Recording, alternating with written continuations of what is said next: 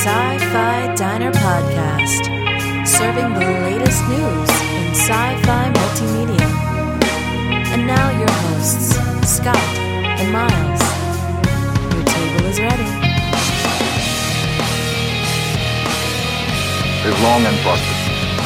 This is the captain. We have a little problem with our entry sequence, so we may experience some slight turbulence and then explode. I got a bad feeling about this. Walter, put the cow away, would you? What is this place? It's a freak show.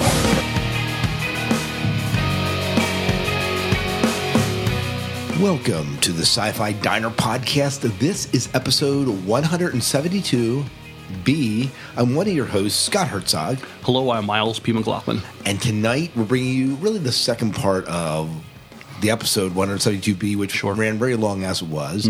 We're bringing you an interview with GB Hajim. Am I pronouncing that right? Sounds good, yeah. Yep, and he is, I guess, really the chief producer and animator behind this movie called Strange Frame. Right. Mm-hmm. Yeah, so tell us just a little bit about this movie, Miles. Well, Strange Frame takes place 300 years into the future, and it's a very stylistically animated movie with some of the who's who of many of our favorite sci-fi genre TV shows, actors. Yeah, and who are some of the notables for us? George Takei, Claudia Black, Alan Tudyk, Ron Glass, Michael Dorn. Worf. And who could forget Tim Curry, who was lending his voice talents to the Star Wars animated show, Clone Wars. And some great music. Yeah, some jazz, some rock and roll. And so, if you're really looking for a unique, stylized animation experience, this is a movie that you really don't want to miss. Right. Mm-hmm. It is a bit on the fringe as far as what we normally bring here in the Sci-Fi Diner podcast. It's a bit more fringe as far as content goes, and as far as central characters, but not necessarily. But I think it's a movie that's well worth exploring. It is definitely exploring themes in sci-fi that we are very familiar with, as far as class systems and diversity. And what is the future? Mm-hmm. He made that comment when interviewing him that we kind of let slip, the idea that in the future, you can just go ahead and swap out your parts. Right. like who's to say that, you say, well, I'm going to be female today. Yeah, maybe things that we consider maybe on the subject of diversity will seem mainstream in the future. You just never know. Mm-hmm. You think about what's happened in the past 100, 200 years and how that stuff has changed. Right. You just never know. Mm-hmm. And what we'll be capable of. You think about knee replacements and, leg replacements and heart replacements, that's almost second nature to get your knees replaced anymore. Without further ado, we're going to bring you our interview with GB Hajim from Strange Frame.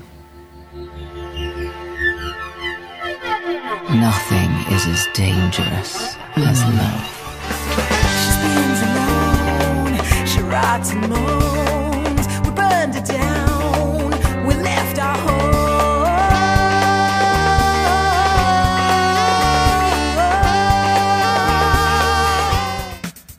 Playing music with you is so amazing. I can feel your music moving inside me. Oh, I think this world definitely has something special in store for you. This is your freaky show. It looks like you two could be having a bit more fun. We gotta get out of here.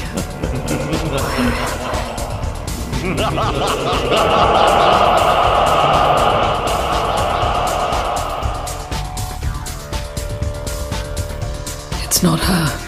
I've done something with her. You are dead to her. If I have to break every law, I'm gonna steal it all back to the way it used to be. Ladies and gentlemen, tonight we're delighted to be talking about a new exciting project that has been described as a punk version of Blade Runner by one of its voice talents. For tonight, we'll be talking with GB Hajim, an animator and writer, director, and producer of Strange Frame. Mr. Hajim, welcome and thank you for taking time to talk with us in the Sci-Fi Diner podcast. Aloha, Miles, and aloha, Scott. Yeah, GB was taunting us from Hawaii. We're talking to him in Hawaii right now, and we're in like Pennsylvania, which is such finicky weather right now, and tons of pollen and everything else. So we love you, GB, but just slightly jealous. just slightly. But anyways, so go ahead. Well, we do want to talk about Strange Frame, but I'm interested in how you got to be an animator and what made you decide to pursue that. Well, I think that, like a lot of kids, I played around with like claymation when I was a kid with an 8mm camera, and played around with that kind of stuff. And when I went to college, I actually went to college to study astrophysics. But I kind of got moved over to the arts, and one of the things I liked playing with was animation. But I really started out as just an experimental filmmaker, and then when I went in my professional career, documentarian, because that's where the work was. After a short while in Hawaii, I got lucky, and I started working with the Hawaiians. I learned how to speak Hawaiian, and they were developing educational materials for their little kids to teach them how to speak Hawaiian and to practice Hawaiian. And so I kind of became the Sesame Street guy for the Hawaiian community, and we produced a ton of animated shows in Hawaiian for the kids. Oh, that's awesome. So that's kind of how I got into it. Cool. Yeah. Oh, very good. So you went from documentaries into like children's shows, and then you got. And when you say animated, they were drawn animation shows, I assume. Well, it was Strange Frame is in this cutout style, and when I started working with the Hawaiians, the only thing they had for videos for educational is that they would take their children's books and they would just videotape the illustrations in the books and have somebody narrate the illustrations. Okay. And so when I started working with them, what I did is I took those books and I just cut them out. I cut out all the parts of the illustrations and brought them into Photoshop and played with them so that I have a full background and full foreground, and started doing simple animation in the cutout style. And after 10 years of doing that, it just got more and more sophisticated. And then I started working on Strange Frame. We kept on upping the ante throughout that process as well. Yeah, and you definitely see that as I've only seen the clips that you have available of Strange Frame. I haven't seen the movie yet, but the clips you can definitely see that in. So, what would you say your influences are in your animation? I mean, obviously, this is part of that, the cutouts, bringing them from the children's books in. But what would you say your influences are for your own animation and even your storytelling? I think Ralph Bakshi and Renee Lalo, who you probably know from Fantastic Planet, those guys I think are a heavy influence on my animation style. I mean, I really admire Peter Chung, and definitely I think that there's some element as far as color and lighting that I drew from him. But those guys are the real big influences. I mean, Ralph Bakshi, he's the first one to really, in American animation, do something interesting for us adults, and then Heavy Metal, obviously that movie, that was, growing up as a teen, young teen, Heavy Metal was like, that was the bomb back then. There wasn't really anything else for us, Right. So that kind of stuff. And then Bakshi's movie, American Pop, that's also right up the same alley, the colors and the backgrounds. I mean, you can see a lot of that in Strange Frame. Mm-hmm.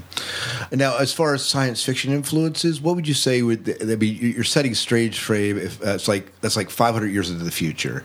What would you say some of your influences are from the sci-fi world of things? Well, image-wise, I mean, the way I made the movie,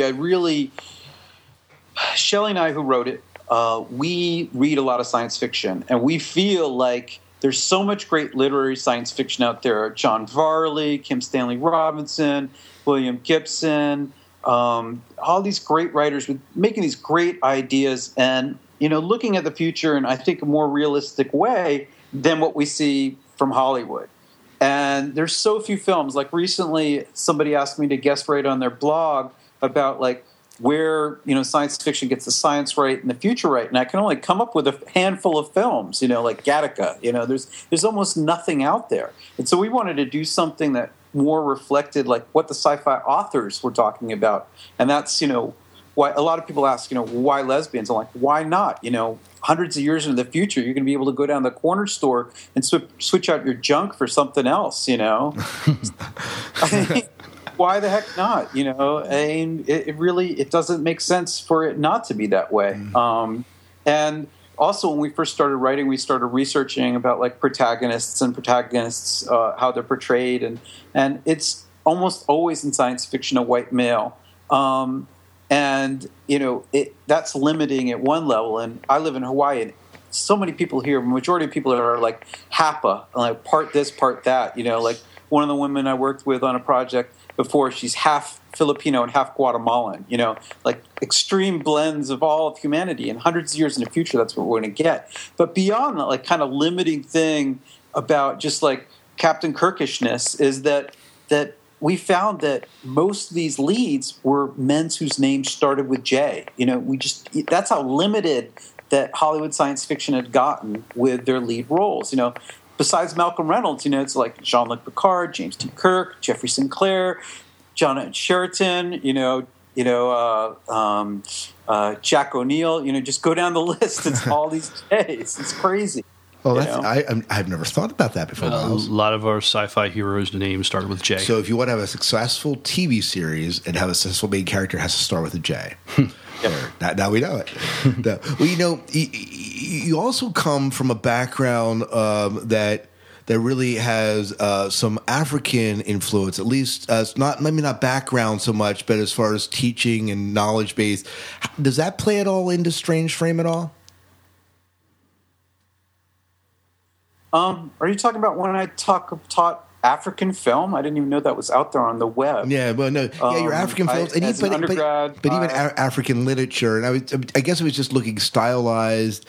Even in some of the characters in Strange Frame, you can see a little bit of that influence. I guess I was reading into it. Maybe that's not really what you were thinking, but I guess I saw a little bit of that in it. Well, it might be at a subconscious level. I did, as an undergrad, I had the opportunity. A sociology professor was teaching a class about African filmmaking and what Africans were doing. And I was a big film geek, and I watched everything that everybody made, and I really loved African film. And so she brought me on as a co-lecturer as an undergrad. And so I immersed myself in what Africans were making in the 60s and 70s. So that might be a subconscious influence. But my co-writer, Shelley Doty, she's an African-American lesbian. And so from her, it's just coming from who she is. Oh, okay. So those influences might be because of that. Oh, then that's true, too. Well, please go ahead. Tell us about the world of Strange Frame.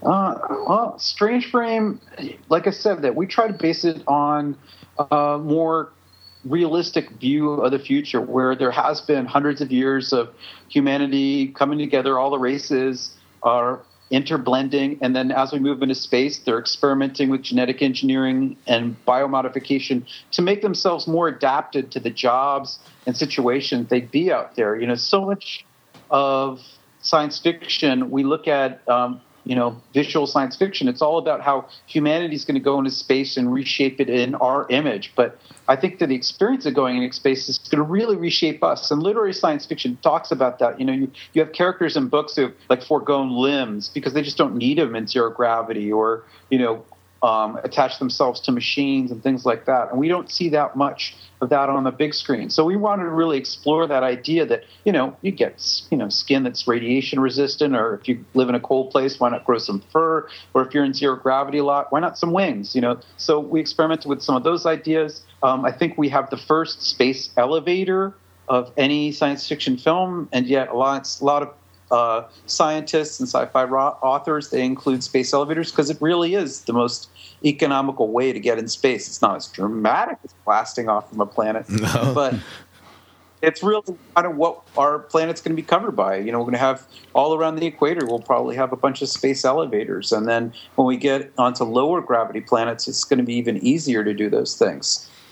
So, we incorporated a lot of science, but we did keep the old class war, because I really believe that all the strife on our planet is about the rich people screwing the hell out of everybody else. And so there's definitely that whole class war going on. The film opens in a riot against debt slavery, which I think we're kind of in the middle of right now on a global scale.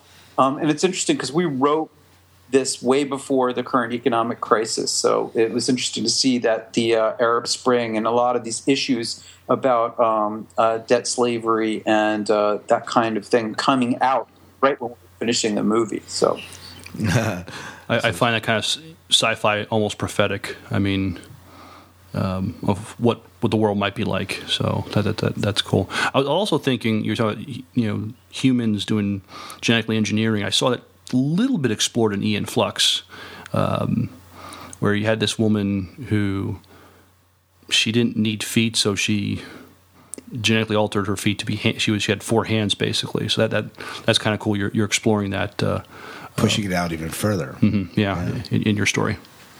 Yeah, absolutely. You mentioned a little bit about the animation style of Strange Frame, and at least maybe where that was maybe birthed from just your background in storytelling with children. But there's a very unique style and feel to it. What inspired you to kind of maybe stick with this style or maybe refine the style, and how would you describe it? Maybe even especially to our listeners that may not be familiar with your work. Oh God, it's really hard. It's. I think that one of the reviewers said it's kind of like an Indonesian shadow dance with the puppets. Where they project the firelight behind the puppets, and there's always kind of this moving light across the characters. And I think that kind of gives our characters dimensionality and makes them more lifelike when that's happening. But yeah, I don't know. It's like a walk down the red light district in Amsterdam when you're stoned. I mean, that's the closest thing I can get to describe the style. Why did I stick with this style? Well, a couple reasons. It's really economical. We basically, the animation of the movie, and you're just not supposed to talk about budget, but we animated the whole for under $1 million, and I think that's really unheard of. And part of the reason why we did that is we couldn't raise much money for something like this. You can't, for something that's so out of the box as far as story, protagonists, all that, Hollywood's not going to touch it. Traditional funding sources are not going to touch it. So you have to find people that are really willing to go out on a limb. And so, you have to work within those budgets. But the other thing, even more importantly, is I wanted to show the world that we could do something here in Hawaii. I mean, I live in the middle of a rainforest, and the kids that grow up here, they got no opportunities, and there's no jobs looking for the smart kids. And I wanted to do something with those kids that we could show the rest of the world that we could do something spectacular. And if we did CG, somebody would just take the idea that we did and just outsource it someplace else, and that's what's happened. If you look recently, all this video effects companies folding in Los Angeles, because all the work's getting outsourced to other countries. And I wanted to do something where they saw it, they basically have to come to us because it's based on the art more than on the technology. And the other aspect of it, it's just plain fun to do it this way. You spend most of your time drawing and less time on the tech aspects of it. And that allows my artists and myself, who did a lot of the art, to be inspired all the time and always experimenting. So, and I think that shows in it. And, there's, honestly, there's some things that don't work that well because it is a giant experiment. But the stuff that works, it's just phenomenally beautiful, You're working in a poor section, it sounds like, and training animators in that section. And these people, did they help animate the film? Is that right? Yes, they were my animators. In 2005, I went around to the local high schools and local college and started looking at portfolios. And I took the most talented kids, and I put about 40 of them through an internship program. Out of that, 8 of the best of them became the animators for the movie. That's awesome. I'm impressed how stylistic it is. I mean, I haven't seen anything like it before, so I think that's going to definitely, Yeah, definitely. There's definitely uniqueness in the animation of it. So now Hollywood may not have touched it, but you brought together a who's who in genre sci-fi show actors to be your voice talents. Can you tell us some of the very familiar names you have, and how are you able to get them to join you on this project? Okay, well, I mean, obviously, what we found is that everybody knows Tim Curry. And when we first thought about casting Strange Frame, Shelley and I dreamt about having Tim Curry involved, but he seemed like such a far reach that we actually had kind of a thing. We didn't want somebody with a British accent to be the evil guy because it was so cliche. And then I remember when I had my meeting with Tim, he's like, do you want me to play with an American accent or with my accent? And I'm like, oh, man, I want all of Tim Curry. I want your British accent. I want the full Tim Curry experience. So it was a come true. And the way we got our voice talent, and I'll go down the roster after I tell you about the how of it, is from being in film school and from working on video and film and being a juror at different film festivals, I've learned deeply that a terrible image can be saved by great sound, but crappy sound will destroy the most beautiful image, the greatest story. Crappy sound, for some reason, just distances the viewer. And so at the start of the project, I started talking to some of the best sound people in the business, and I begged around. And I especially worked on some of the people that worked up at Skywalker Ranch. And there was this one woman who won a couple of Academy Awards, and I thought she'd really like what we were doing. And she said, I like it, but I'm too busy. But you know who'd really like it is Gary Rizzo. And Gary was working on a small film. You might have heard of it, Batman: The Dark Knight. And he watched what we had done at that point, and he was just so jazzed and excited. He's like, "Oh, I'd so much rather be working on your movie than this." And it's not because Batman's not a cool movie and all that. It's just that when you have a $100 million movie or $200 million movie, and they're spending $1 million to mix it, he has no freedom. It's all been pre-planned and pre-controlled, and there's really very little for him to experiment and have fun with. And my film's so bizarre and wild that he knew that he was going to just be able to be a kid in a sandbox and just play and play. And so he's really excited. And when you have somebody like Gary on board who basically does all the $100 to $200 million movies, and he subsequently won the Academy Award for Inception and got nominated for Batman, when you have somebody like that on board, voice people whose sound is so important for it, they're like, wow, you have Gary? And so when I approached some voice directors and told them I had Gary Rizzo on board, they got really excited. And then when I told them how we were working with these kids and, from this really impoverished part of Hawaii and training them in animation and all that, and then the story on top of that, these animation voice talent people got really excited because they're so used to just only doing these kid stuff, and it's kind of boring, and every once in a while they do a video game, which story is usually not that great. And they got really excited, and Jamie Thomason stepped up to the plate, and he's one of the top voice casting directors and voice directors in Hollywood, and he's basically worked with everyone. So he said, who do you want? And he's like, I can get anyone. And in fact, the script went across DiCaprio's desk, and Leonardo was interested, but the role we had for him was small, number one. Number two, that even though he was willing to waive his fees, his whole management agent entourage thing needed to get bought off, and that was way beyond our budget. So right.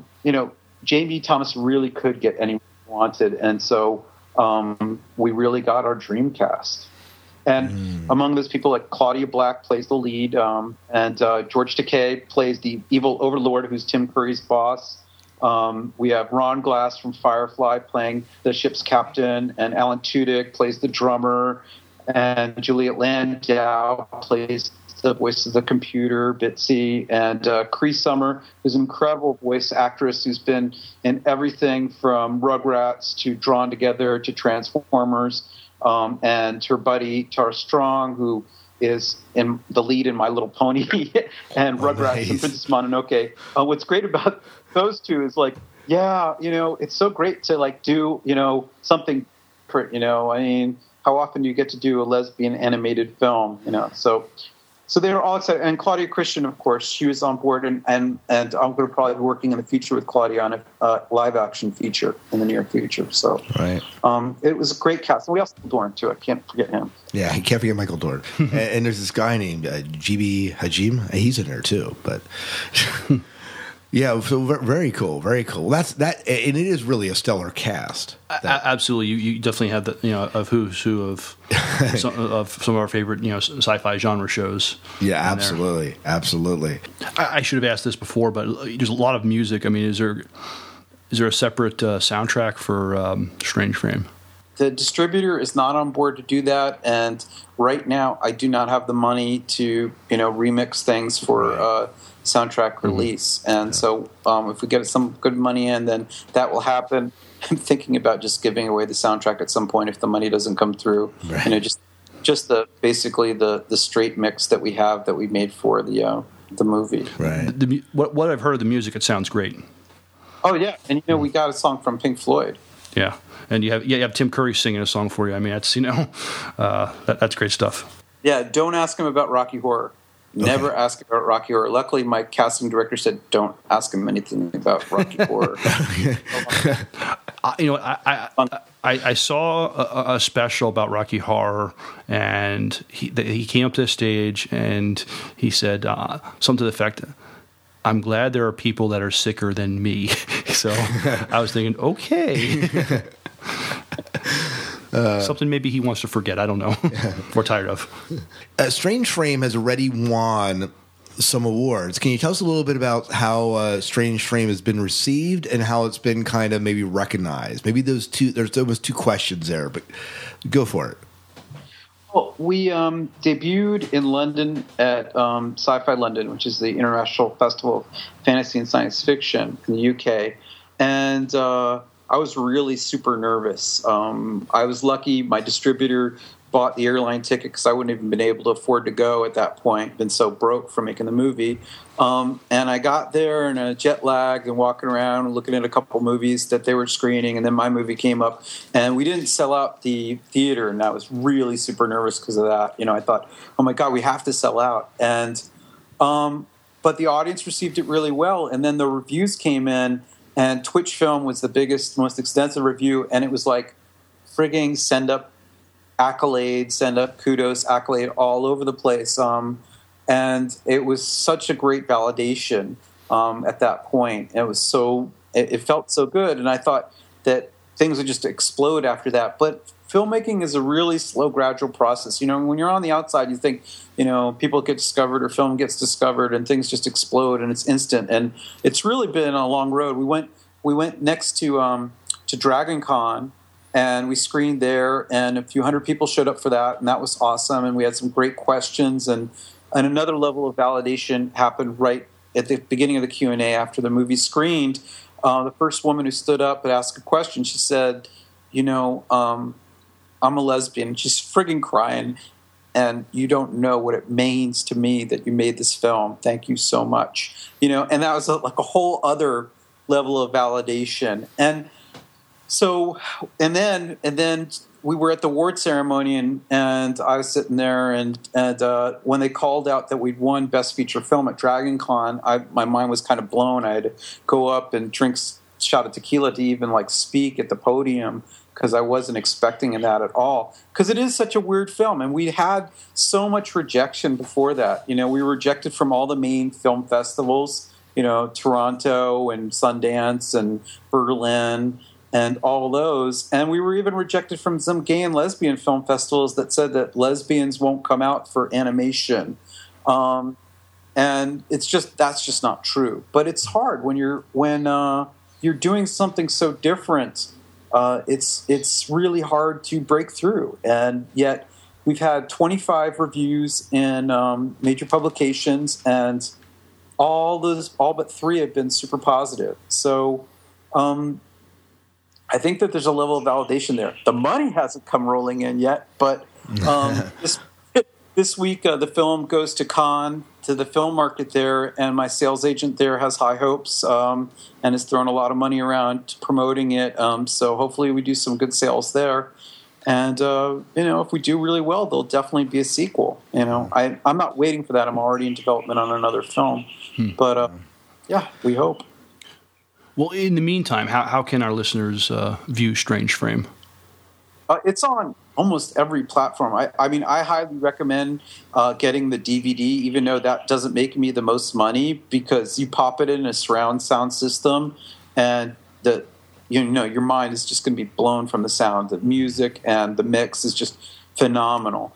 But it's available on iTunes, Amazon On Demand, Vudu, Xbox, PlayStation, Distrify, which puts it out to a bunch of things. It's even on the pay channel on YouTube.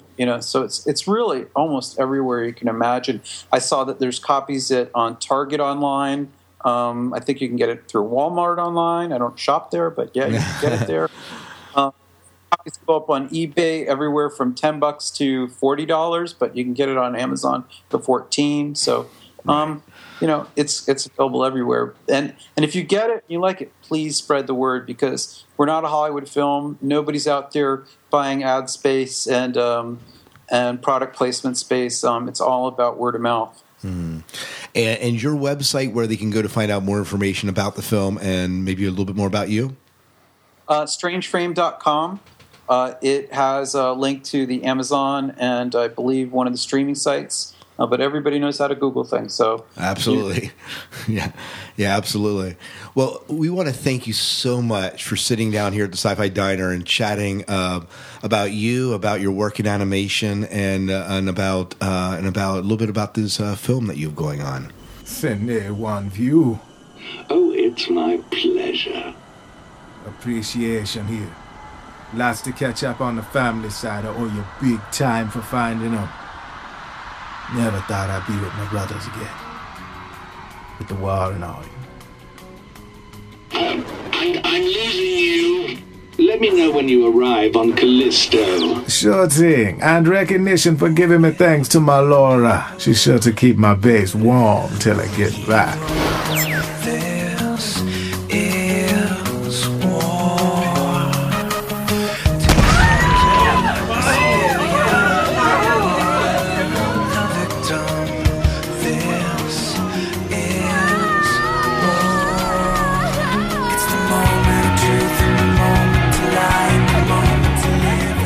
Don't worry, I'll make it safe.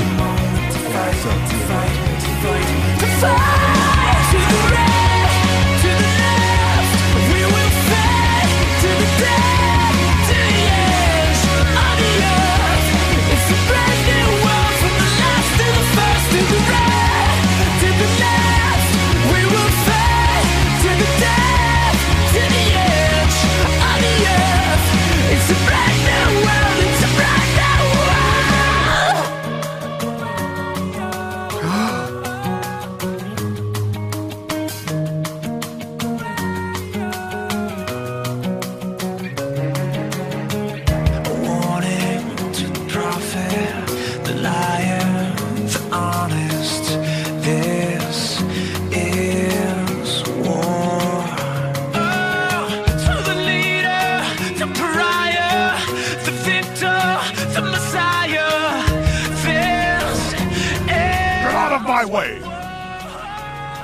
Commander, where was going? But down here we not be doing too well. Are you intent on blocking our shot at those European lip-front scum? Not trying much anything. Just figuring how to keep this ship going. Don't make me blast you out of the way! Listen up! Like to help you for sure, but truth is I'm still working on how to steer. Just move! You got it. To the death, to the edge of the earth. It's a brand new world, it's a brand new world, it's a brand new world.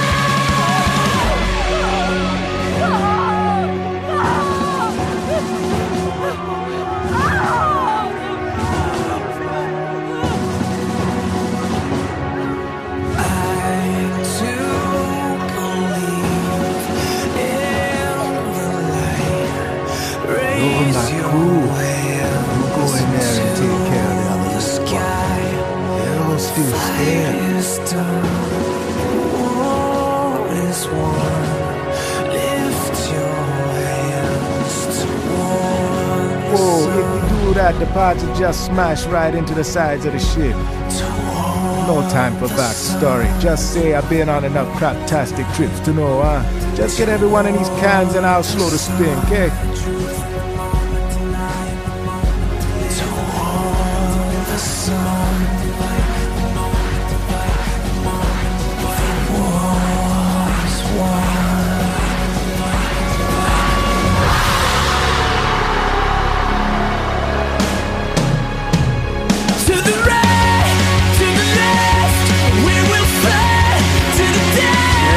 Now!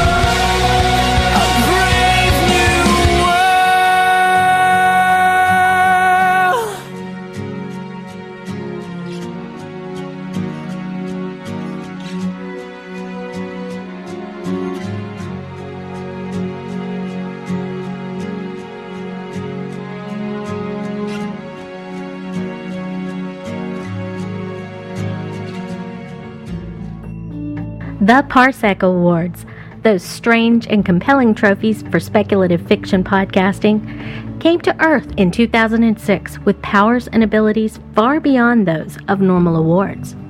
The Parsec Awards have been known to make you a better podcaster, so you can stand straighter, walk taller, and stop taking separate bubble baths in front of sunsets. So what would you pay for such an opportunity? Don't answer yet.